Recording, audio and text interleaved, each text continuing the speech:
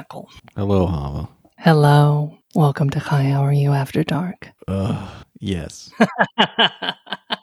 It's not After Dark at all. It's Hi, How Are You Rainy Day edition. Yeah, I'm trying to get ungrumpy. It's going to happen soon. Will it help if I whisper more sultry nothings into the microphone?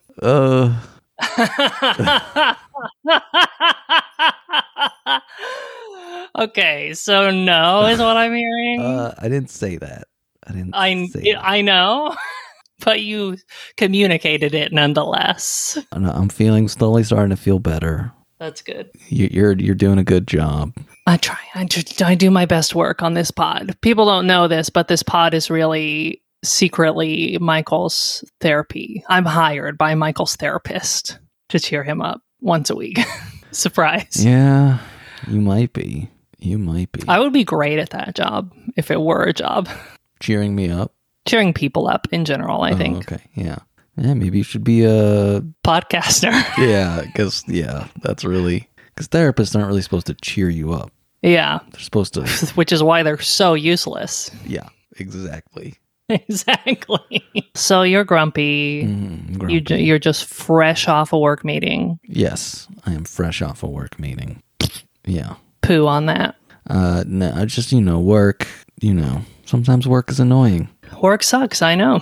I didn't say that because who knows who's listening to this.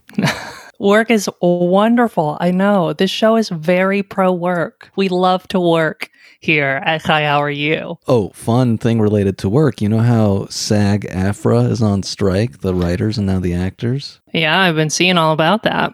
You know who the president of SAG-AFTRA is? Is it Fran Drescher? Yes, it is Fran Drescher. Okay, I only know that because I didn't know she was a president, but I just saw a bunch of little Instagram videos of her giving a speech, and it was great. Yeah, I think Fran Drescher should run for president. Yeah, sure. I mean, why not? I think Fran Drescher should run for president, but playing the character of Marianne Williamson. No offense, Marianne, but I think Fran Drescher could play you better than you play yourself. I know, that's what I'm saying. I think Fran Drescher would be a more successful Marianne than Marianne. No, but I want Fran Drescher for president as Fran as Drescher. herself. Yeah, I don't need anything I'm else. picturing it sort of like, a classic sort of early 2000s rom-com where she runs for president as the character she's playing. She sort of fakes it till she makes it. And then she realizes that she could have been herself all along. And so like 3/4 of the way through the movie, she's like, I'm just going to be me, and passes a bunch of radical pro-labor policies. I'm happy with that movie. I would like the second half, the ending of that movie to be the reality, Right, me too. Me too. Yeah, Fran Drescher for president. I think that's the official pod endorsement. Yep, our first presidential endorsement here on the pod. Yeah, Fran Drescher, you should do it. I mean, she's already president, technically. That's true. Just not of the United States. That's true. She's got presidential experience. Anyway, I guess go out there and support Fran Drescher. Well, not Fran, but, go out there and support the actors and the writers or something. It's good. Yeah. How are you, Hava? How are you? Michael, Baruch Hashem. I'm well. I'm tired. I'm so tired. My muscles are really tired. Yesterday was the big sort of like climactic moving day of my move where we moved all the furniture in a U-Haul. So I was like driving a U-Haul over town and like moving really heavy couches through doorways. So like my forearms really hurt from lifting things. I'm so tired, but everything is moved and that's incredible. I'm like finally done, free of moving. So that's like the big phenomenon. I was also almost late to record this podcast because Ace, friend of the show, my dog Ace, really loves the new backyard we have at this place, but it is so hard to get him to come in the house. Really? Because his favorite game is to be chased. So like anytime you try to get him, he's like, perfect. I was hoping you were going to try to get me so that I could run. And he's too clever for any tricks to get him inside the house. He's like, I see what you're trying to do, and I'm not going along with it. I see your little putting a treat out on the floor, you bitch, and I'm not coming in. Just for that, I'm going to run over and bark at the neighbors. Okay, wow. Okay, so yeah, we don't have that problem with Skeeter because Skeeter is a dumb for sure. Right. And also Skeeter wants to like live inside your sweater at all times if possible. Yeah, I mean, Skeeter kind of has the same psychological issues that I have, except, Right. That's why you two are such a great pair. well, I just wish I had a larger Michael whose sweater I could climb under, you know? Right. You do, and it's God, and you're in their sweater right now. Yeah, but the problem with God is that God isn't very soft and cuddly. Like the experience of like having something against your skin, I don't get that. I mean, I really think this metaphor works all the way, because sometimes the dog is still nervous even when they're inside the sweater, just because they're not able to perceive the safety and comfiness of the sweater. That's true. Speaking of nervous dogs, how's your dog doing the thunder? He's good. He wasn't bothered by the 4th of July fireworks or the thunder that we had this morning from the big rainstorm. So, okay. Yeah, Skeeter's he's been doing good. Very shivery in the thunder. Our dog is more so scared of large objects of any kind, like vacuum cleaners, even if they're not running, vacuum cleaners, or like an exercise bicycle, unusual cars. Any just like large object that he doesn't know by memory is terrifying. Oh, Skeeter loves large objects. Huh. Funny. Takes all kinds to make the dog economy run. Oh, it does. So, yeah, I'd say I'm good. This move has been like sort of the psychological epicenter of my anxiety this summer. So it's great to have it off my plate. I can finally move on to being anxious about new things. Oh, that's so good. I'm so glad. Yeah, it never ends. There's always something. Did you bring me a morsel? I brought you a morsel. Feed me Talmud morsels and fan me with a palm leaf. Oh, okay, great. So we had a listener, they called in. Okay. And they had a question about an interesting passage in Gittin 35a. So I want to bring your attention to Gittin 35a. Take me there. So we are talking about a particular situation, about the legal fiduciary ramifications around when a husband dies and leaves a widow and orphans. Classic. Okay. So classic Talmudic discussion. You've read about ketubot. You've gone deep into that, I think, at one point. Yeah, I mean, not like deep relative to like how deep it is possible to go, but deep in that I have spent a significant amount of time thinking about the topic. Yeah. Okay. Well, one thing I didn't know until I read this commentary was that part of a ketubah is a financial, at least originally, there's a financial obligation that if the husband ever divorces the wife, he has to give her a certain amount of money. Right. It's very much like the way we think of contracts today. Often it's like if a contract gets terminated early, there's some kind of termination fee. And that's like what the ketubah is like. Basically, if the husband has to terminate the ketubah, which is a contract of marriage, for some reason, then there's like a sort of consolation prize. And apparently this also holds for when a husband dies. So right. a widow is allowed to get some of the estate as it's laid out in the ketubah, some of that estate so that she can take care of herself. Mm-hmm. So this section of Talmud is dealing with interesting situation where there's the husband's property, as it's kind of defined as the husband's property, and then there's the widows and the orphans, and how that is split up between the two. So this is an interesting passage. I want to read the Mishnah to you, actually. A widow can collect payment from her marriage contract from the property of the orphans only by means of an oath that she did not receive any part of the payment of the marriage contract during her husband's lifetime. The Mishnah relates, the courts refrained from administering an oath to her, leaving the widow unable to collect payment of her marriage contract. Rabban Gamliel the elder instituted that she should take, for the benefit of the orphans, any vow that the orphans wish to administer to her. For example, all the produce will become prohibited to her if she receive any payment of her marriage contract, and after stating this vow, she collects the payment of her marriage contract. Okay, so she can take her money out of the orphan's fund. Yeah. Basically out of her kids' fund. Yeah.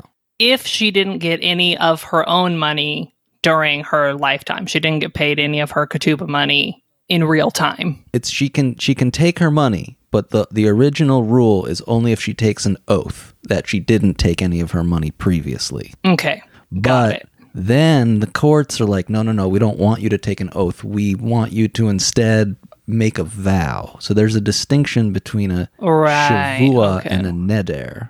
Right, and they don't want her to take a neder. No, they do. They don't want her to make. They a shavua. do want her to take a neder and not a shavua. Yes, and they want kind of just work out the neder, like work out like the promise between you and the kids, like make something arbitrary. Keep it out of the courts. Take it to arbitration. Yeah, like make the kids like, okay, the kids, you all agree that that it's forbidden, like for the widow to eat beans if she's lying about taking any of the money.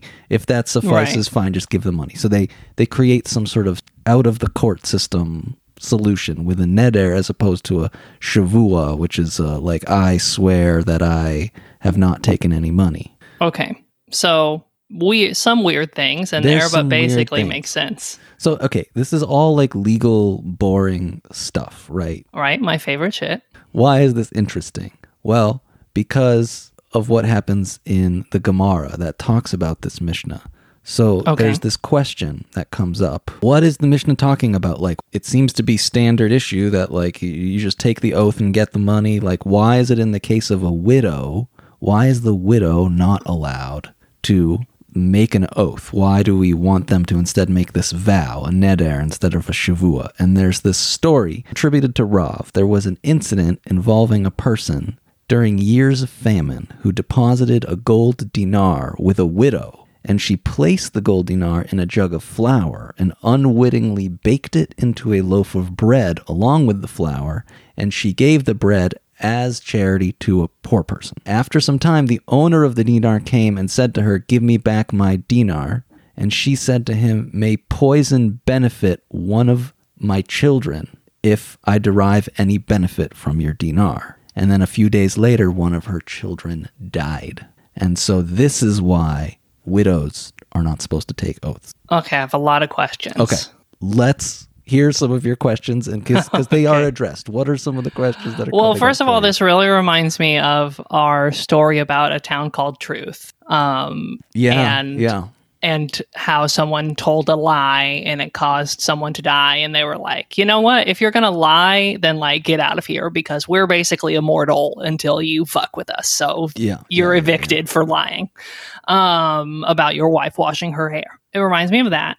Second of all, did she just derive spiritual benefit from giving tzedakah? Well, this is the question that the rabbis raise. It's like, wait, what is the benefit that she's getting from the dinar? She's making a shavua, like a declaration that she received no benefit from this dinar, and it seems like she didn't. And the Gemara says that she did benefit a little bit because she used a little bit less flour because there was a coin in the bread. So she got to save a little bit of flour. God. So she did benefit. She did benefit, even unwittingly. Isn't that insane? Yes. It's totally insane. It's really wild how in Talmud and in Rabbinic and Torah Judaism, vows are like so powerful that they sort of like, they reverse the cause and effect relationship that promises usually have. Usually you say like, we say, I promise to like pick up your garbage this week. And then as a result of making that promise, we do the action. But in Talmud, you say, may this happen if such and such is true. And then by promising it, you cause something to happen that like you had no cause. You had nothing but your promise caused it to happen. I would love that. May a delicious chicken salad sandwich appear in front of me. Right. May I get a double cheeseburger if I'm sitting in my chair in my office right now? For that to work. It doesn't. One way to look at this is there's a difference between neder and a shavua. So a shavua was what's translated as oath. Mm-hmm. And that's the thing that they don't want the widow to do. And that's what she did in this situation. And this is what got her kids killed. And what a shavua is when you're putting a restriction or a promise on yourself, on you doing something or not doing something in the future or in the past. Got it. So like, I will eat all the chicken sandwiches in this bag of chicken sandwiches.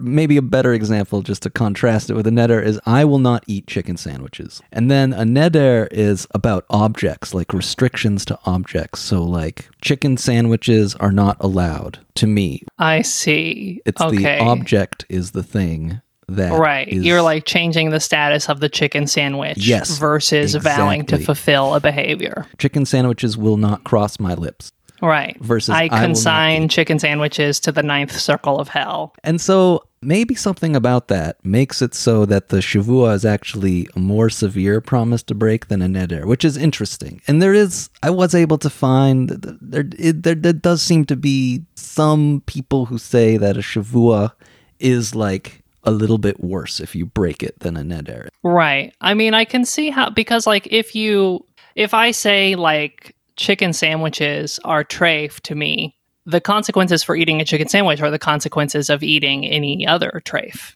Like it's fine. I fucked up, but fundamentally the qualities of my vow are still true. Yeah.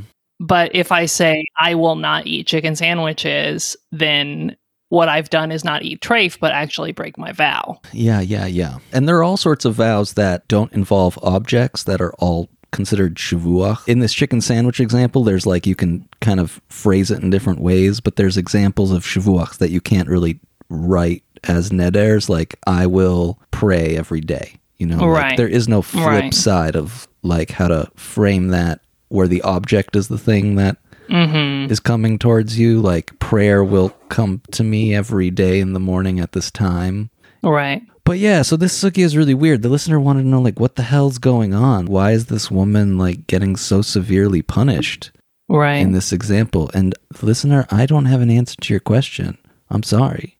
Right. I mean, it seems like just because the punishment for breaking the vow, even unknowingly, is very severe from heaven. It's strange because I think in other places in the Talmud, they talk about like, oh, if you break vow, this is how you get forgiveness for breaking your vows, which I guess maybe also awful things happened there too. And then they went and asked for forgiveness. But just given that context, you kind of think that it isn't really materially bad things aren't happening to people when they break vows. It's just some metaphysical thing that happens that you then have to get forgiveness for. It's a little strange that the punishment is so severe in this case.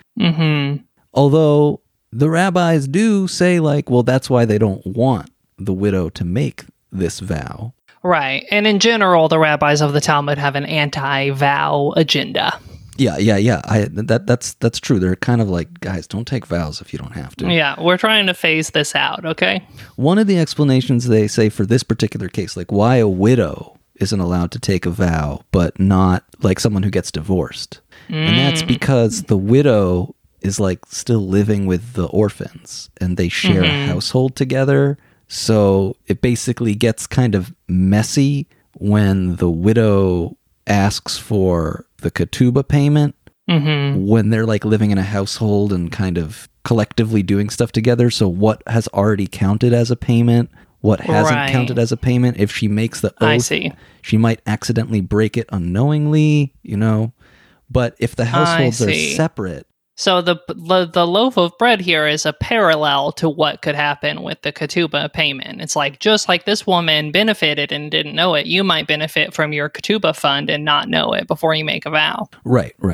In the case of a divorce where there's separation, I guess everything's a little bit more clear cut. And then the Talmud Yerushalmi gives another reason, which is that basically women don't take shavuachs as seriously as neders, or that's the implication, because they talk about kol nidre. You know about kol nidre? Right. And Classic. So they say like, well, everyone knows about kol nidre. So it's like they're maybe saying that women are more familiar with neder and not with shavuach. So that's why you got to get the women to do the neder. Basically, you can't trust women because we're too dumb. Women. Yes, exactly. Classic Talmud.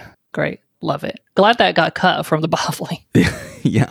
Lots of potential reasons why you don't want to do a shavuach. They're more intense punishment-wise. This is really reminding me also of our favorite Talmudic superhero, Choni HaMe'agel, who is the guy who drew a circle on the ground to make God make it rain. And he went in the circle and he was like, I'm not leaving this circle until you make it rain.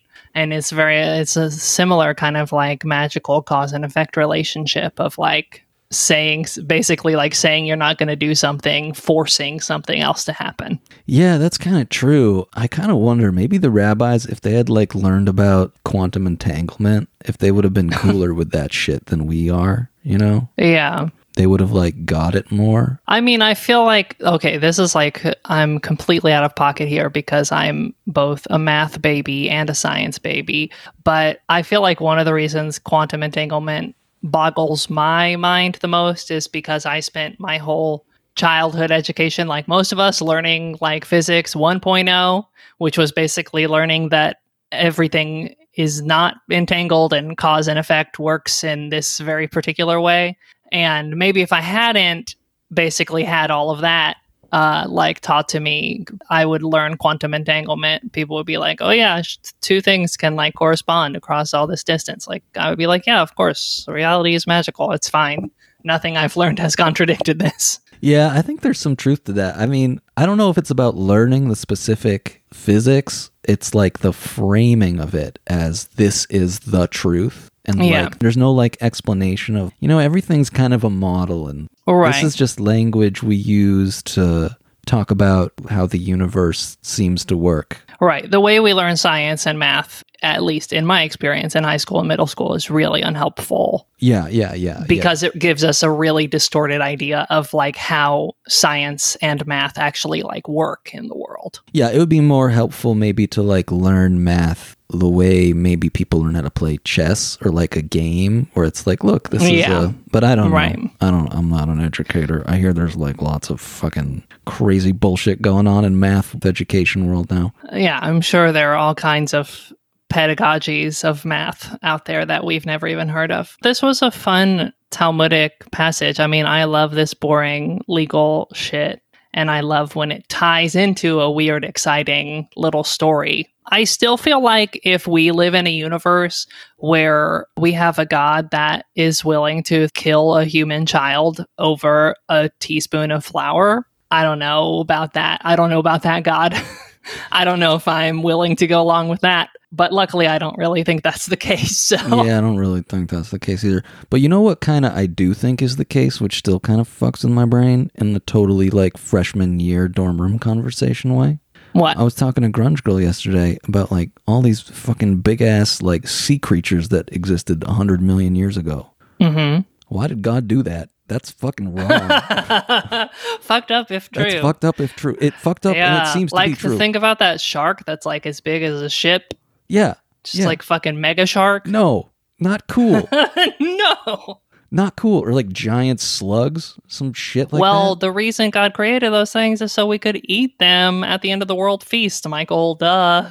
Yeah, we've already talked about this. We did talk about that. We are going to eat the We've solved creature. This problem. Well, it's really, no, God didn't create it so that we would eat those sharks. God created it so that we would get hungry for the, what's it called? What's the thing that actually lives in the sea that's dangerous? The Leviathan? Yes. Because we're going to eat the Leviathan, not the giant epic shark. But if we find the fossil... So these things are basically just like teasers. Yeah, the fossils of these things are just like sponsored ads that God implanted in the earth for us to discover. Coming soon to an end-of-the-world feast near you, the Leviathan. Yeah, it's like, oh, you think this fucker is big? Yeah, just wait. You're going to get to sink your teeth into the Leviathan, and I think also the Behemoth, and also the Phoenix. And the right? Phoenix. Yeah, we're gonna get a surf and turf. It's gonna be a full spectrum meal. If you don't know what we're talking about, listeners, go listen to our episode Phoenix-splaining. Maybe that's the one listen to our episode Phoenix-splaining regardless, because it's like one of my favorite episodes of ours. The point is, you're gonna eat the Behemoth, the Leviathan, and the Phoenix if you're righteous at the end of the world. We might have a separate Leviathan episode. Yeah, we might. Yes. And Phoenix-splaining, for those of you who don't know, used to be a patron episode before we posted it publicly. So if you're not a patron, you should become one at patreon.com/HiHowAreYou so you can enjoy our backlog of Phoenix-flavored, Leviathan-infused bonus episodes. All right, well, I feel better about God doing crazy stuff hundreds of millions of years ago, sort of. Yeah. Great. If there's anything I can give to you on this show, I hope it's that. Okay, great. Thanks. You've alleviated all my fears. Trauma healed. Trauma healed. Well, thanks for bringing that morsel. Listeners, thanks for bringing the morsel that is yourselves to listen to this podcast today. And we will talk to you again soon. Shavua Tov. Shavua Tov.